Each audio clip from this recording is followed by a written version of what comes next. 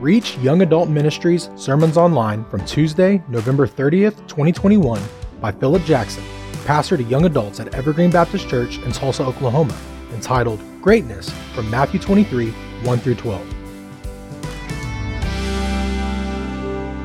There is a stirring. Good evening, everyone. Hey, Becca. If you guys haven't met Becca O'Neill, she's amazing. Let's be friends. Emmeline Pankhurst was a activist in the early 1900s in England.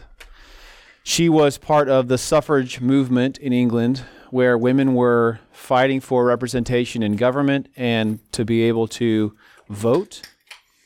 And she was the front of the movement, of the women's movement in Great Britain in the early 1900s. And her message was really simple. She coined the phrase, deeds, not words. Deeds, not words. That phrase has been used in a couple of different contexts over the last century, but it comes from this idea that we have to be not just people who talk about things, but we actually need to be people who do what we say. The idea is the old adage, we need to put our money where our mouth is. One of the things that has been exciting about the last 3 years of being the young adult pastor here at Evergreen has been to see God take a group of half a dozen young adults who are hungry to have community, and slowly but surely, not by ministry tricks or by flashy things, just a simple pursuit of godliness and understanding God's word, how that has blossomed into something that really is astonishing. Tonight we're going to talk about where we're going in 2022. We have done some pretty incredible things over the last 3 years. When we started this year has been the year of unity. We started out by looking at Philippians and how God defined unity, the importance of protecting unity, why we need to be accountable to each other, why we need to have a common pursuit, that just as Christ is unified with the Father and the Spirit, we need to be unified with each other. And then we looked at spiritual gifts. We looked at how God had used young adults specifically in the Bible to exhibit spiritual gifts, leadership and wisdom, understanding, prophecy, things like that. And then we took some time and we looked at the armor of God and what that entails, how each individual piece, all of us have been given standard issued equipment, and all of those pieces, while they serve a purpose, they serve to unify the equipping of a soldier for battle. And so we have been talking a lot about how we fit together. We've done things that we didn't do in the past. We went to Utah. We took 2 15-passenger vans, we loaded up, and we drove through the night. Taylor almost killed us. Only your van. Only our van. I'm not going to lie, I was praying the whole time. I went into the back to rest while Taylor drove, and it was perfect because of all the seats that I could have. Lindsay and I were talking about this just the other day, reminiscing and laughing, that like half of my rear end was hanging off the edge of the bench seat, and everyone seemed to be sleeping but me. And I'm looking around, and, it's cool. It's cool. I mean, we made it, right? But, I took a couple 5-hour energies. We made it there. It's fine. It's fine. All the nurses. This is true. Taylor was driving. So this is funny because we stopped to get gas and we had to wait like 20 minutes for the other van to catch up. We finally, when Nick shows up, he's like, dude, you were like 15 miles ahead of us. This is after driving for like, yeah. So it was a adventure for sure. But the whole purpose of that trip was just to spend time together and laugh and have stories like that. There's some ridiculous things that happened that week. Got to know Savannah on that trip. Oh my gosh, life has not been the same ever since. So it was just awesome. It was really cool to see how God has bonded us together. You guys are having hot chocolate get-togethers, and you're having movie nights, and you're having all this fun stuff together. And I love to look back and to think, man, the conscious decision to say, you know what, we are not going to try to produce something. We're just going to quietly chase Jesus and see what happens.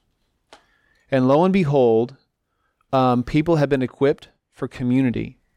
One of the challenges that we face in our generation is that community is the buzzword for young adult ministry. It's all about, we just need to get together. We're going to have community. We're going to have community. And one of the things that I've learned over this last year is that in order for us to have deep, authentic community and unity, we have to be equipped ourselves to handle those relationships with maturity. That means like when we have hard conversations, we can do it in a way that is tender, that is constructive. We use the analogy all the time that we want to be a scalpel, not a cleaver. Because what's the difference between a surgeon and a butcher?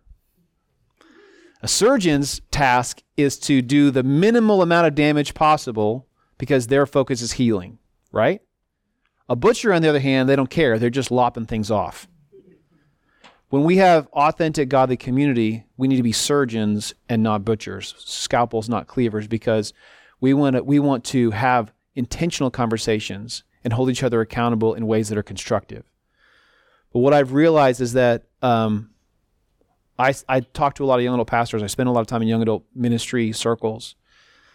And I cannot tell you how many conversations I have with people in ministry that they're constantly putting out fires with their people. And the pastor is this judge that goes through and mediates conflict. And what I found with all of you is that God has grown you in your walk with him. And there are a lot of conversations that I find out happen after the fact. That you guys know what it means to chase Jesus, and you know that if there's conflict, we find solutions in the Bible, and this is where we go. That means that our immediate question anytime there's conflict is, well, what does the Bible say about that? That's the first question. That's what we want to do. We want to live by the Word. And so as we look at next year, one of the things that I've realized, I've spent the last several months praying about this and thinking about what the Lord wants us to do. And we've had a lot of great things happen over those last 3 years. Many of you have come into our lives, and God has seen some incredible community blossom. But as I began to pray and think, I began to realize the Lord kept saying over and over to me that it wasn't time yet for me to make this ask of you, but it's time now.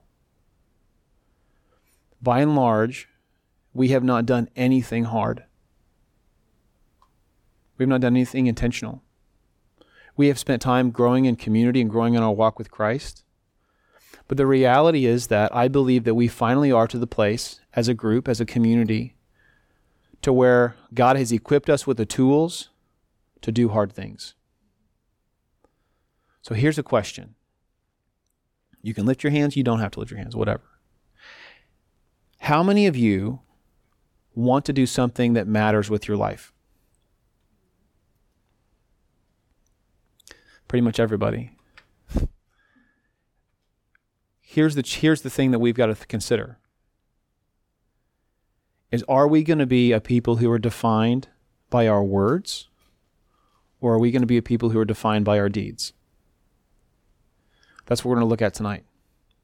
The theme for 2022, this year was the year of unity. Next year is going to be the year of the servant. And it's going to be hard. Y'all, it's going to be really hard. We're going to be in situations that are going to be uncomfortable. They're going to be difficult. They're going to stretch us. We're going to take care of people that can't take care of themselves. Not just for a week in the summer, but we're going to be redefining our lifestyles next year. And as we're going to see tonight, this is not something that I'm going to be up on the tower telling you guys what to do. Part of the stress of having to deliver this message to you tonight is for me to recognize that I will be in the trenches with you. This is not going to be Pastor PJ saying, okay, go do those things. Good job. Way to go. Lindsay and I have committed to be there with you in all of it. And so as you begin to listen and to process what I have for you tonight or what the Lord has for you tonight, I want you to be thinking about what that means. for you to be a person of deeds, not words. Take your Bibles and turn over to Matthew chapter 23. These last several chapters of the book of Matthew are the final moments in Jesus' life. In chapter 22 of Matthew, we see Jesus come into Jerusalem in what's called the triumphal entry. Palm branches are waving, people are cheering, and they're singing Hosanna. They realize that the Messiah has finally come, and there's this great ceremony. And what that does is that kicks off what's called Holy Week. We celebrate Palm Sunday the Sunday before Easter. So all of the week of Easter is called Holy Week. And then the Sunday of Easter in the spring is typically corresponds with the Feast of Passover in the Jewish calendar. This is something that God has promised millennia ago, thousands of years ago, that his Messiah would come. And the picture of the Passover meal is a picture of what would happen to Jesus as the Messiah, as he paid for our sins. And so what was the Passover now is what we celebrate as Easter Sunday. But sandwiched between the Palm Sunday and Easter Sunday, this Holy Week, Jesus goes through Jerusalem and he issues a series of challenges, of parables, of lessons. He knows that the time is now for him to change history. So one of the things that happens is that Jesus gets into a couple sparring matches with the religious leaders. And he does this intentionally and on purpose. He starts out by teaching parables and using stories to teach deep lessons. And as he does this, the religious leaders begin to challenge his authority. Who are you to say these things about us, about life, about God? Who are you to do these things, to do these miracles?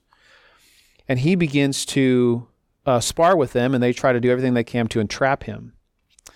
And in Matthew 23, he transitions from talking in hyperbole, in parables, and he goes straight to the throat. And he confronts the Pharisees about the way that they've been living and the way that they have stewarded the responsibility of carrying God's name. So check this out. We're going to read the first 12 verses. I'll read it in its entirety so that we have context, because remember, context is key. And then we're going to go through and we're going to take it apart one piece at a time. Beginning in verse 1, he says, "Then Jesus spoke to the crowds and to his disciples, saying, 'The scribes and the Pharisees have seated themselves in the chair of Moses. Therefore, all that they tell you, do and observe. But do not do according to their deeds, for they say things and do not do them. They tie up heavy burdens and lay them on men's shoulders, but they themselves are unwilling to move them with so much as a finger. But they do all the deeds to be noticed by men, for they broaden their phylacteries and lengthen the tassels on their garments.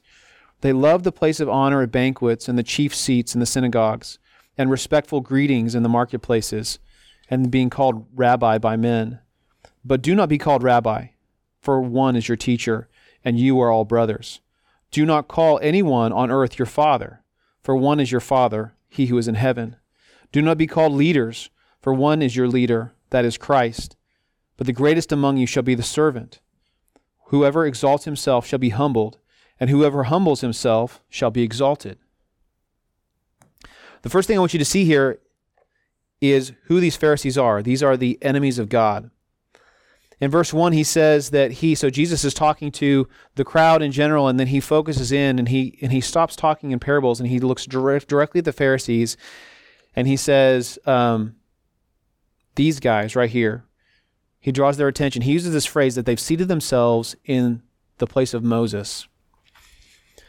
Back in the ancient world, in ancient Israel, a synagogue typically was a structure like this, and there was a podium in the middle here, an altar, where they would keep the law. They would keep the Word of God. And right in front of the where they would hold the law of God would be a seat. This is where the teacher would sit whenever he would teach the law. In front of everyone will sit down here. Before we can really get into this, we need to understand what we're talking about. Okay, you don't have to flip there, but if you look at the page between the Old Testament and the Gospel of Matthew, Matthew is the first book in the New Testament. Typically in your Bible, there's a blank page there. That blank page is there on purpose. It's not a mistake. It represents 400 years of silence from God. This is 400 years from the death of the last prophet until John the Baptist began to tell people the Messiah is here.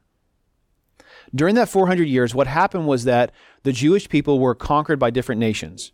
Okay, they would come in. First it was the Babylonians, and it was the Persians, and then the Assyrians, and then the Greeks, and then the Romans, right? So each wave of invaders that would come and conquer them, they would change the culture.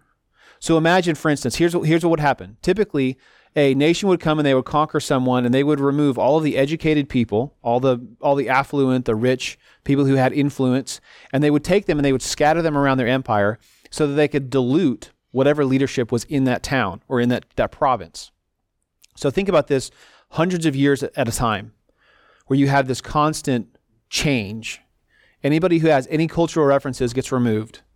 Imagine what the identity of the people would be. And so there was a group of people, concerned Jews, who said, we need to teach the people who we are. And so they began to set up little schools all around Israel. These schools, they had some very simple rules. In order to have a school, you need to have at least 10 families that could represent the school, 10 fathers. Okay? If you had 10 fathers, you would have what's called a place of meeting, or in Jewish, a synagogue. Okay? So that synagogue would become essentially like a public school in that town. So these teachers who started to organize this and teach the law, everything was directed by telling people and educating them about who they were as God's people. This group of concerned religious leaders were called Pharisees. Pharisees started out by saying, you know what? The rich people in Jerusalem who have the temple, they don't care about all the rural people. So we're going to take care of them and we're going to teach them who we are.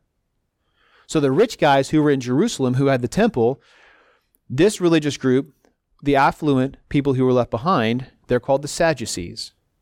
The Sadducees didn't really care to get involved in the affairs of the people. They basically had their little kingdom with a temple. They could do what they wanted to do, and they were content with being in charge. So the Pharisees start rising up in influence over 400 years, and they begin to steal the hearts of the people. The Pharisees are the blue-collar representative for the people in Israel, right? This is the regular people who study God's word. And so what happens is there ends up being this division between the Sadducees and the Pharisees, and they start going back and forth. The Sadducees say, no, we're educated, we're affluent, you guys don't know what you're talking about, you're a bunch of hillbillies. And the Pharisees say, no, we care about the culture of God's people. But over time, what happened was these Pharisees became very used to being in the position of influence.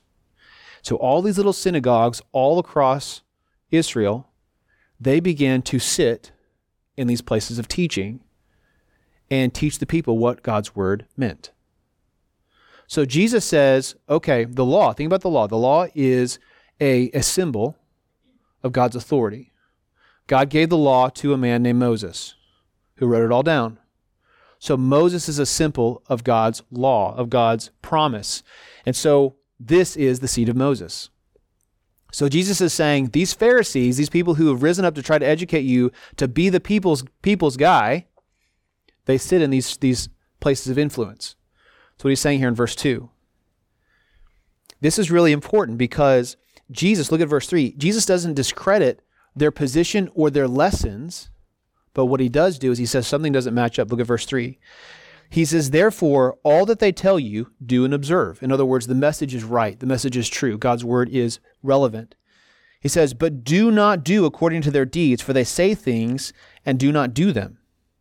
They tie up heavy burdens and lay them on men's shoulders, but they themselves are unwilling to move them with so much as a finger. Did you know that there are over 70 passages of Scripture that directly tell us to take action with our faith? Over 70. Where it says, deeds, not words. Deeds, not words. Deeds, not words. Over 70 times, God commands us to be people of action. Now, sometimes we take that in the wrong direction. We think that we've got to do things for God to love us. That's not the gospel. We cannot earn our salvation. We can't earn God's favor. God is never going to change how he feels about you based on what you do. But what he does do is he looks at us in where our allegiances are, where our heart is. And what Jesus is saying here is he's saying the message is credible, but don't do what they're saying, because don't do what they're doing, because their actions don't match their teaching. What had happened was that these Pharisees had gotten so used to being special, being God's people, that they began to be entitled, to think that they had things figured out. They don't need to mess with all those dirty people over there. We're special. So they began to tell people from a insulated position, this is how you need to live your life. And they were nitpicking. One of the things that is not talked about a whole lot is that the Pharisees had rigged the system to where you couldn't even accuse a Pharisee of wrongdoing. It's impossible. It wasn't in the law. If you were a member of the sect of the Pharisees, you were exempt. So imagine someone who could tell you what to do and could never be held accountable for what they told you. He says they sit in the seat of Moses. They don't do what they say they're supposed to do. You know, if we're not careful, we can fall in the same trap.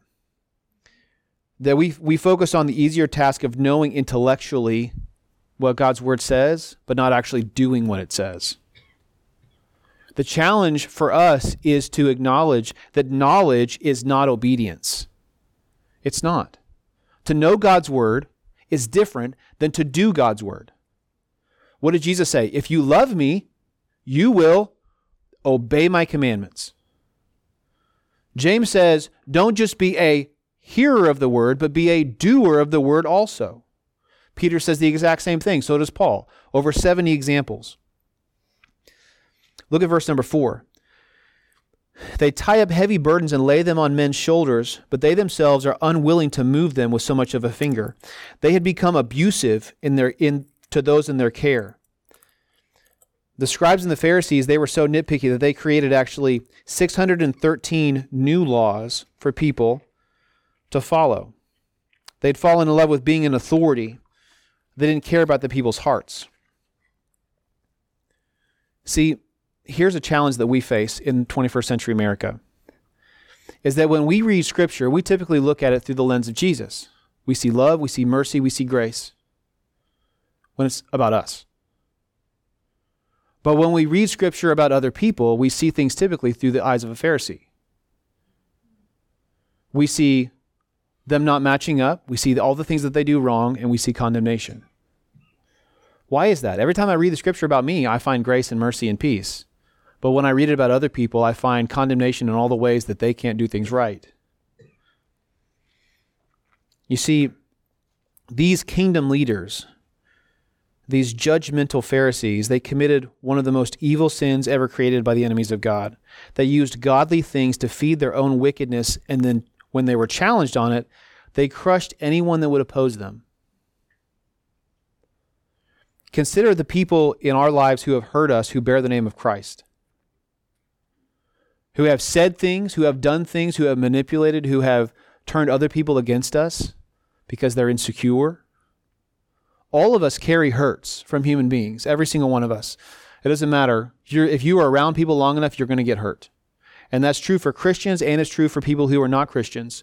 But the hard part is that those who are Christians, they bear the name of Christ, and so there's supposed to be an innate security there. We're supposed to have good relationships with God's people. So why is it that some of God's people are so bitter? Why is it that some of God's people use godly things like accountability and God's word to thumb us in the eye? Because they are instruments of the enemy. Paul talks about this in his Gospels. But look at this next thing. Now we're going to move into public displays of idolatry. Look at verse 5. He says, but they do all their deeds to be noticed by men, for they broaden their phylacteries and lengthen the tassels on their garments. Let me explain this. So a phylactery is a wooden box. So what they would do is, back in Deuteronomy chapter 6, God gave the commandment to the Israelites to do a couple of things to remind them about what God had done in their life. One of those things was, God said, in a metaphor, he said, I want you to take my word and I want you to bind it to your hands. I want you to put it on your forehead. I want you to put it on the doorposts of your homes. I want you to put it everywhere. I want it to be all-consuming for you. Well, the Pharisees took this literally. So they literally made little wooden boxes and they put little scrolls of Scripture, and they would tie them around their head. So they would sit on their forehead. I know this is crazy. But they would also take them and they would tie them to the upper part of their left arm, and the box would sit right inside their armpit right here. So that when they put their arm to their body, the scripture would literally be close to their heart. I know. And then also, Deuteronomy, God gave the commandment for them to put tassels on the end of their clothing. This is to be a sign and a remembrance of God and his presence in their life. If you ever seen the show The Chosen, if you watch them, they have little tassels on the bottom of their robe, blue and white tassels. What Jesus is saying here is that they take these phylacteries and these tassels and they make them obvious. They make them huge, supersized. So imagine this Pharisee walking around with this giant wooden box on his forehead and these giant tassels on the bottom of his robe. What is he trying to say? Hey, look at me. Check me out. Aren't I godly? Oh my goodness. Yes, you should hear me pray. This is great. Man. Have you ever met those people that, man, they know so much Bible. Oh my goodness. But they miss it by 12 inches from here to here. They don't have any Jesus in their life. All they know is a bunch of words. He says these people lord their spirituality over you. They go out of their way to show how important they are. He says this is idolatry. Look at verses 6 and 7. He says, they love the place of honor at banquets and the chief seats in the synagogues and respect greetings in the marketplaces and being called rabbi by men. What would happen back in the ancient world is the market was typically the entrance to the city. This is where all the business would happen. So early in the morning, here's the picture. Early in the morning before the sun comes up, the market is where everything happens. The businessmen come to hire their laborers for the day. People come to do politics. People come to do business deals, business transactions. They go to buy and sell things. And so typically it was a giant square right inside the front door of the city. So the workers, the poor people, would show up with their shovel in one hand and their pick in the other before the sun even came up, and they would sit there and then they would wait. They would wait for someone to come and give them a job for the day so they could feed themselves. What he's saying here is that this place of activity, this bustling place of activity, this is where the Pharisees come with their giant boxes on their heads, their giant tassels on their feet. They walk around in the crowd, make sure everybody sees them. They go to the most populated place, and they display themselves like a peacock. And they think, man, look at me, look at me. I'm awesome. You know, we do the same thing sometimes too, that we miss it. Think about who these people represented, who they said they represented. They said that they represented the common person, the everyday average Joe. And yet, a Pharisee walking through a sea of average Joes with their shovels and their pickaxes, just trying to find enough money for the food that they needed for that day. They didn't care about anybody they were walking around. They were tripping over their own large tassels, and they kept getting whiplash on their neck from this giant box that they carried around all the time. See, the average everyday person, they would wear these things in life, but they would only wear the phylacteries when they were praying in the synagogue. They would only have basic tassels. It was a part of everyday life.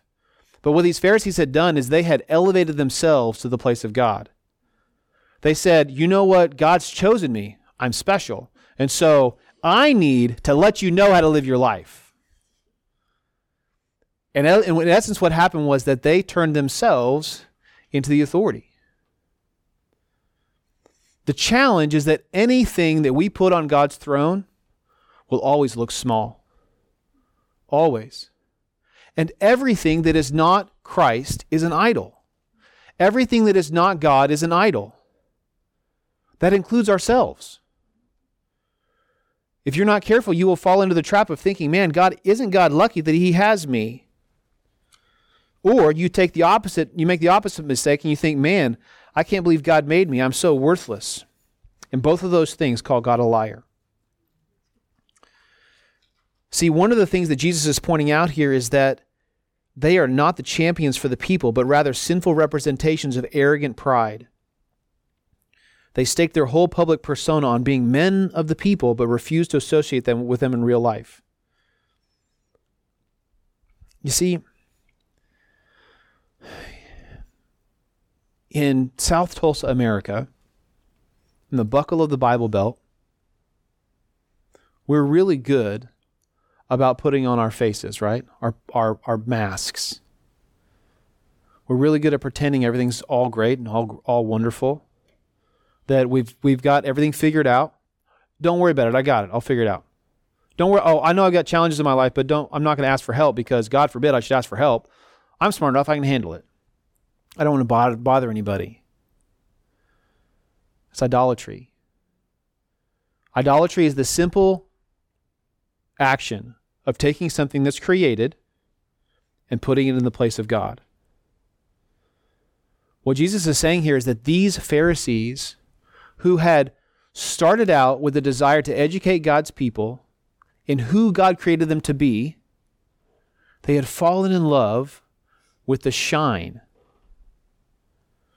And one of the challenges is that when God's Spirit leaves a person, when God's Spirit leaves a people, when the shine is no longer there, they try to manufacture it in different ways.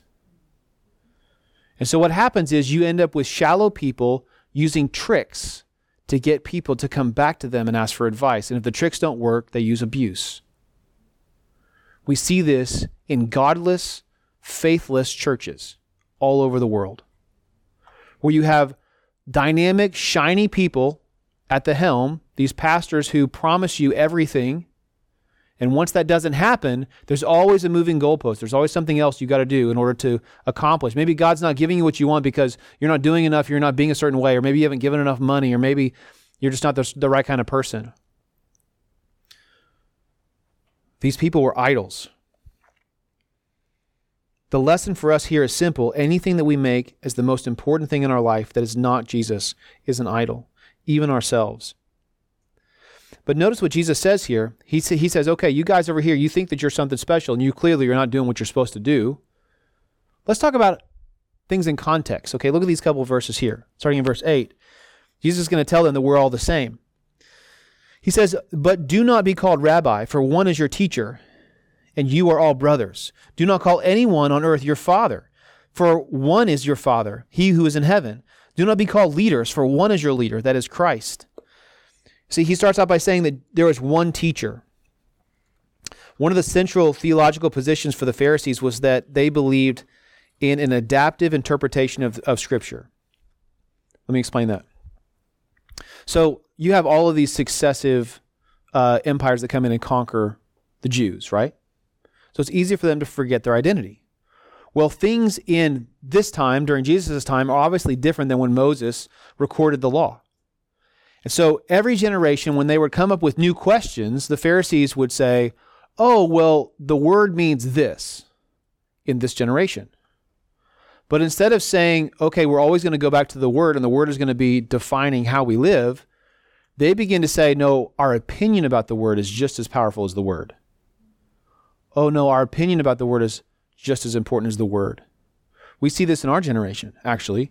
There are denominations, here's the thing you need to look for, that say that they believe in an individual interpretation of Scripture. What does that mean? That means that I can read this and have a definition. What does this mean to me? What does the Bible mean to me? Lindsay can read the same passage and come up with something completely different, and I can't contradict her because that's her truth. Nick can read something totally different and come up with something totally different. An individual interpretation of Scripture is one that is not tethered to fact and reality. It's one that is tethered to personal opinion and a specific moment in your life. So what had happened was that these Pharisees began to build a whole theology on being the spiritual authority. And they began to insulate themselves from the actual truth of God's word and live by their opinion of God's word. So what he's saying here is that there is only one teacher. He's looking at this sea of rabbis, this sea of Pharisees, and he's saying, you think that you're so smart? There's only one teacher, and that's not you.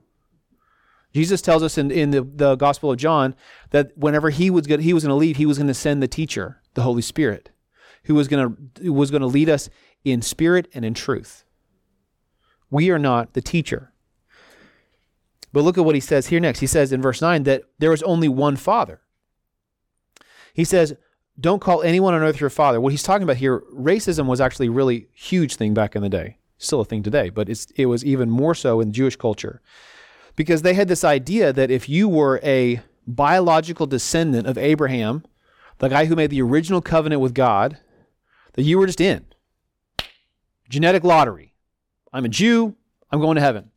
I'm a Jew, I'm right with God. Right? Some of us have the same complex. We think, I come from a Christian family. I went to Bible school when I was a kid. My parents are Christians. They go to church. I go to church. Everybody goes to church. This is great. But as we've seen in our community, there are some people who grow up in the church that don't know Jesus. And it's not until they come to the point where they realize, well, hold on a second, that's what that means? That they have to humbly say, you know what, I need that. He's saying, don't assume. Family connections, they tell us a lot about where we come from, but they don't determine who we belong to or where we're going. One of the things that we need to realize is that these Pharisees were saying, I'm good with God because of where I come from and who I belong to, who I'm related to. But that's not what God's word says. You need to understand that the day is coming and is right now when you have to decide who you are as an individual person. Your parents' faith is irrelevant to your eternal destiny. Let me say that again. Your parents' faith is irrelevant to your eternal destiny. It does not matter how good of a person your grandma was and how much she prays for you. It doesn't matter how good your parents were or what your dad did for a living. If he was a pastor, if he was a deacon, if he was a truck driver, if he was a dirty, rotten scoundrel, it doesn't matter. Everyone will give an account for who they are. Everyone. He says, don't you dare say that anyone is your father here on earth, because there is only one Father. We will only have one person to account for, and that is for us. And we will only give that account to one person, and that's to the Father. Look at what he says next. In verse 10, he says, there's only one leader. Don't be called leaders, for there's only one leader, and that's Christ. You see, Jesus said that apart from him, we cannot bear any fruit at all. We cannot have any growth in our life. There's only one leader. And it's not me, and it's not you. God's given me a responsibility to shepherd his people. But one of the things that these Pharisees had gotten wrong is they thought that they were in a different tier than everybody else. Y'all, some of you know this. I have the same struggles that you do. Our family has the same struggles that you do. The challenges that I face are no different than the challenges that you face. The addictions that I've dealt with are no different than the addictions that you deal with. We are all in this together. We are all the same. There's only one leader. And if I'll tell you this right now, as your pastor, if I make a decision and you get and you're upset about that, I'll tell you right now, I'll do my best to understand how I've messed up. But if the Lord told me to do something, I got nothing to tell you because I'm not in charge. Who teaches at Reach? I'm not in charge. What we teach at Reach? I'm not in charge. This lesson has been prepared for months. One of the coolest things is whenever circumstances align with sermons that have been planned months in advance. Like for instance, last year, the most amazing thing, I thought, last year was the year of transformation. What if we did a sermon series on transformations and isolation? What if we looked at people in the Bible who went through a transformation when they were by themselves in the wilderness? Guess when that first sermon hit? When the world shut down, when quarantine happened. I taught the very first lesson on transformations in the wilderness via Zoom. How do we live out in isolation? How do we transform in isolation? Meanwhile, we're checking the microphone to make sure we're all muted. You see, we always have to remind ourselves that in a generation of self-help, self-love, self-idolatry, and self-serving, that we are not the primary character of our lives. We are, in fact, equally broken and sinful. And we are equally wicked and selfish. And we are all the same no matter what we say or do. And there is no room at the foot of the cross for idols. And that includes the trinkets that we call trophies. The things that we think make us special are garbage. The things that we think are awesome about who we are is garbage. There is only one leader. There is only one father. There is only one master. There is only one teacher. And it is none of us. These Pharisees missed that. They thought because they were special, because they were born into a specific family, or because they had a specific education, or because they did a certain specific thing, or maybe they didn't have all the black spots on them that other people do, that they were somehow different and better. But Jesus says, no, you've derelicted your duty. You haven't done what you said you're supposed to do. This is all garbage. So Jesus redefines everything. Look at verses 11 and 12. He says, but the greatest among you shall be your servant. Whoever exalts himself shall be humbled, and whoever humbles himself will be exalted. There's 3 words here I want you to think about. The first is greatest. The definition of this word in Greek is megas. That's how it's pronounced in English. It's predicated of rank as belongs to a person eminent for nobility. Think about this. In other words, what it means is this person is elevated because of their exhibition of godly attributes. The greatest, the superior, the pristine, the gold standard, the greatest shall be your servant. This is the thing of supreme value. Not different value than Christ. This is the person who shares the likeness and reputation of God. Philippians 2 tells us that Jesus is the basic example of this.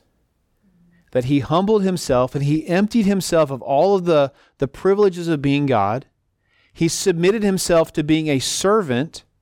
He lived a humble life, a forgettable life. People forget that Jesus lived 10 times more life as a backwater carpenter that nobody knew his name. He lived 10 more times in that place than he did doing ministry. Everybody focuses on the cross, and the cross is the most significant piece of history.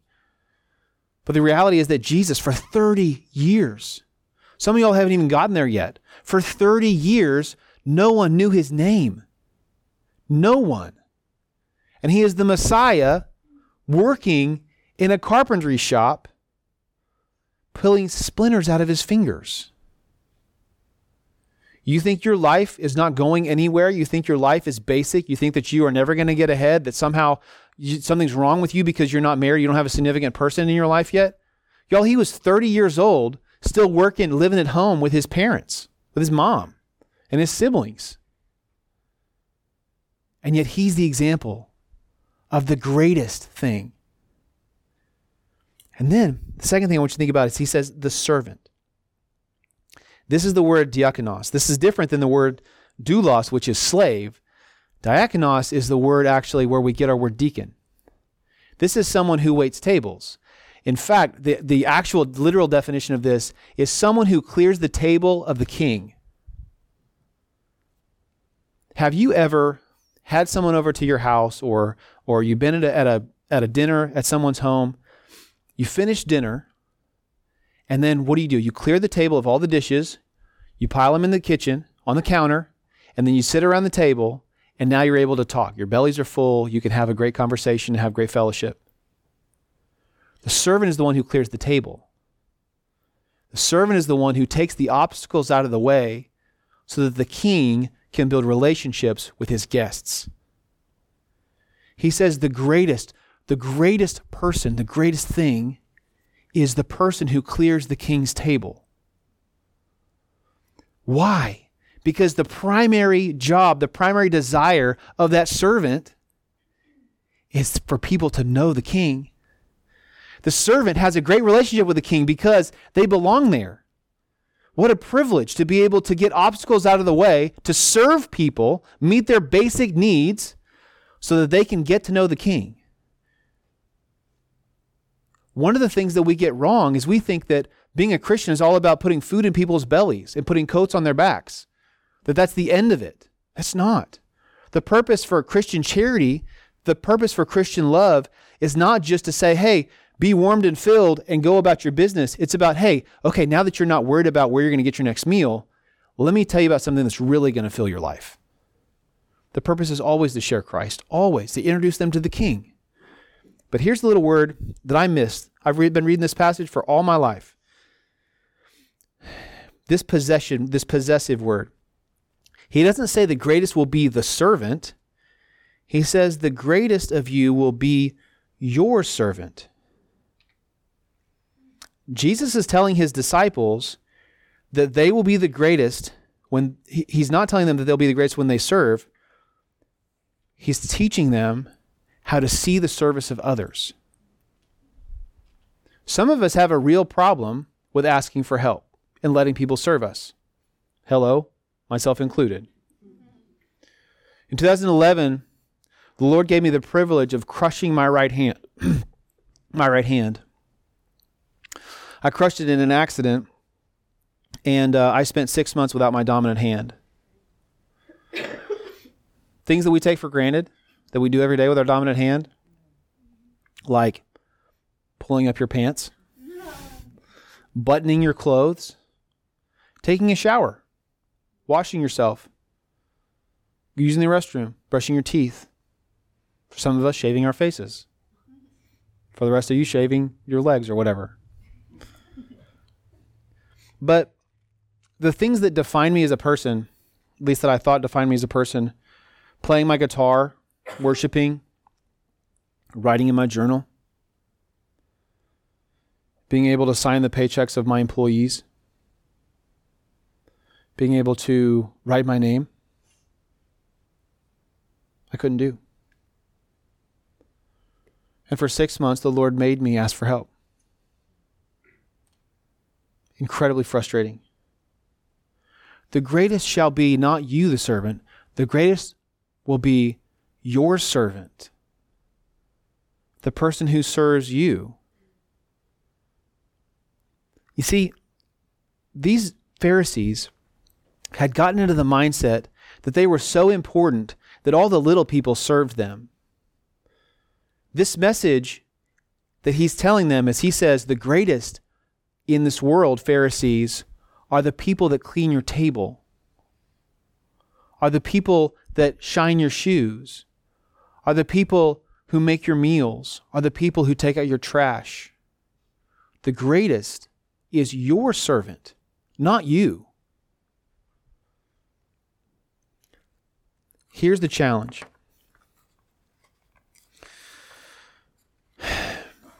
So the Pharisees had perverted how they saw people. They had perverted not just how people would relate to them, but they perverted how people would see God because they are the representatives of God. They sat in this place and they spoke with authority. So people had a bent view of God. But also what happened was people started to develop a bent view of who they were as a person. Because if someone in authority tells you that you are lesser than them, that you're lesser than other people, guess what you start to believe? That you're lesser than them and you're lesser than other people. The reality is that we are all in this together. The lesson's simple. If we glorify God by taking a posture of humility and serving others, He will put us on display for the world to see His character. But if we're selfish and self-seeking, He's going to diminish our influence. So where do we go from here? Reach has done some pretty incredible things. Just to give you a little history lesson. Over the last 3 years, Reach has quadrupled in size. When we started, there was about 10 of us. Now there are 50, and some weeks there's 60. Reachers have now done short-term and long-term missions on 6 continents and in 6 countries, and personally led people to Christ. Our global podcast, I say global on purpose because as of this week has now been listened to over 3,000 times in 23 different countries. We have seen 3 salvations and numerous stories of people's lives being impacted by our pursuit of Christ. Y'all, I have about a dozen messages from some of you and from others who have sent me encouragement and said, I don't know what God's doing, but this place is incredible. And these relationships are real, and I appreciate what you're doing. Don't give up.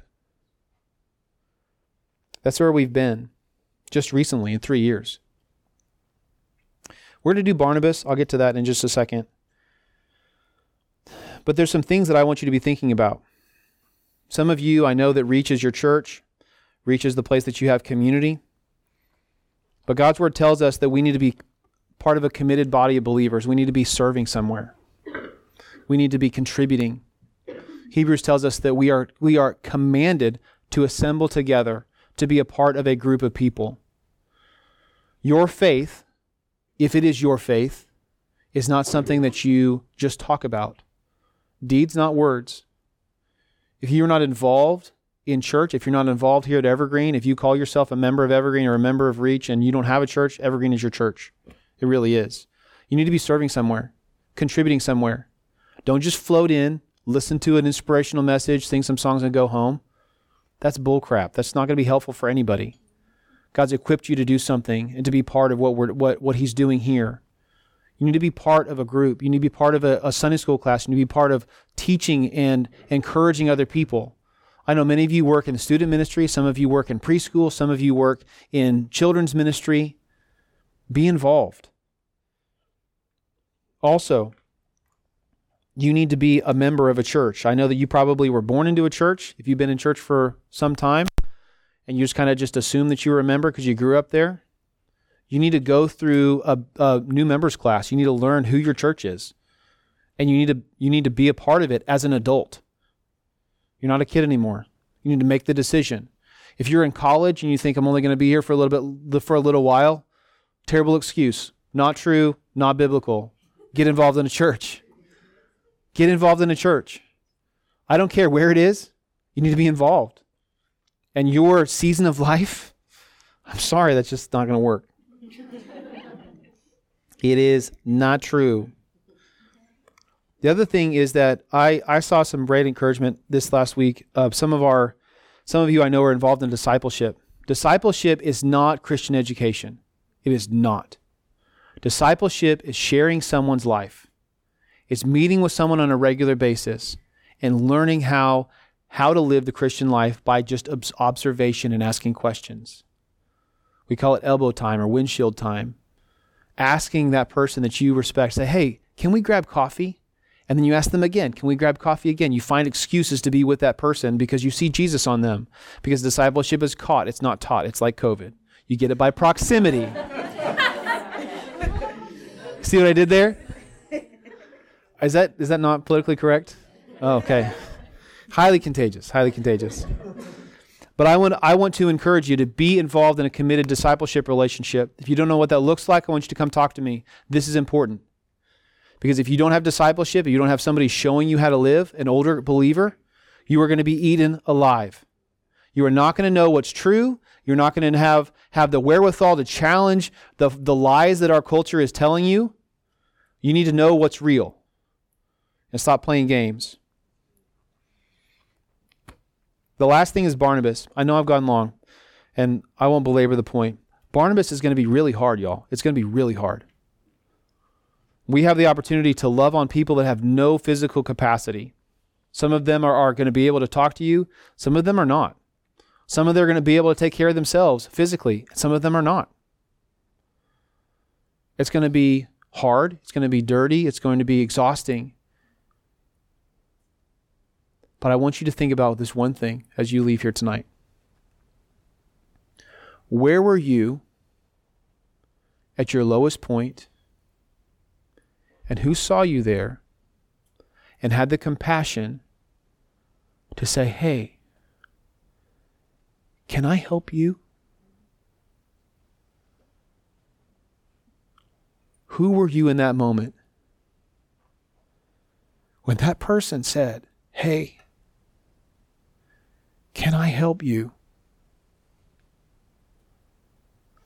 We have the opportunity to put our money where our mouth is, to not spend that $100 on a new video game, but to spend it on influencing someone's life for eternity. We have the opportunity to change the world. And the only way that we do that is if we actually do what he told us to do, and that's to serve. I don't want you to be a workaholic. I don't want you to be overcommitted. I don't want you to be working yourself to the bone. But what I want for you is I want you to chase Jesus and to experience the fullness of what he has for you. And this is the path. Next year is going to be incredibly difficult. We're going to have laughs. We're going to have a great time along the way, and it's going to be fun some of the time. But I'm telling you right now, I've spent the last several weeks making peace with this in my heart. Y'all, we're going to have to embrace the suck. Because this is too important. Our culture is dying. Our friends and our family are believing lies about themselves that's corrupting their nature. They're being twisted into knots. They're taking their own lives.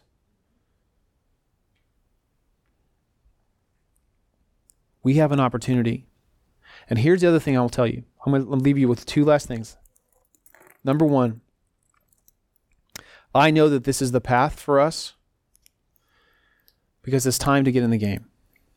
The Lord has told me that specifically. But here's the other thing I'm going to tell you. And hear me. I will not chase you. I will not do it. You flake out on me, that's not my fault. You chicken out, that's not my fault. Because you're not telling me no. You're telling the Lord no. I didn't say it, he said it. I'm just telling you what he said. We can go do hard things. We can go slay the dragon. We can go challenge the gates of hell. We can do those things if we're obedient to what God calls us to be.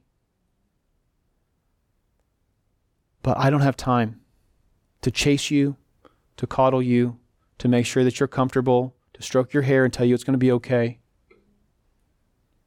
It's time for us to move forward. I'll promise you one thing, and that's the only thing that I can promise you, is that I will do my best to use this as our guide. And if you want to go, let's freaking go. But if you want to stay here, if you want to play church, if you want to do the laser lights and fog machines and all that fun stuff, if you want me to wear Jordans, not going to happen. Next year is going to be the year of the servant. And it's going to be a wild ride.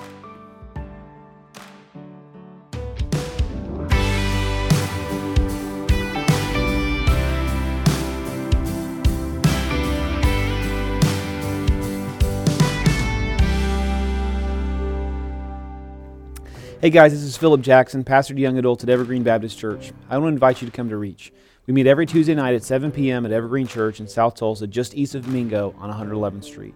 The mission of Reach Tulsa is to cultivate a young adult community that's defined by real transformation and a sincere pursuit of a godly life through training in biblical disciplines, personal development, and intentionally transitioning into independence as mature members of the body of Christ.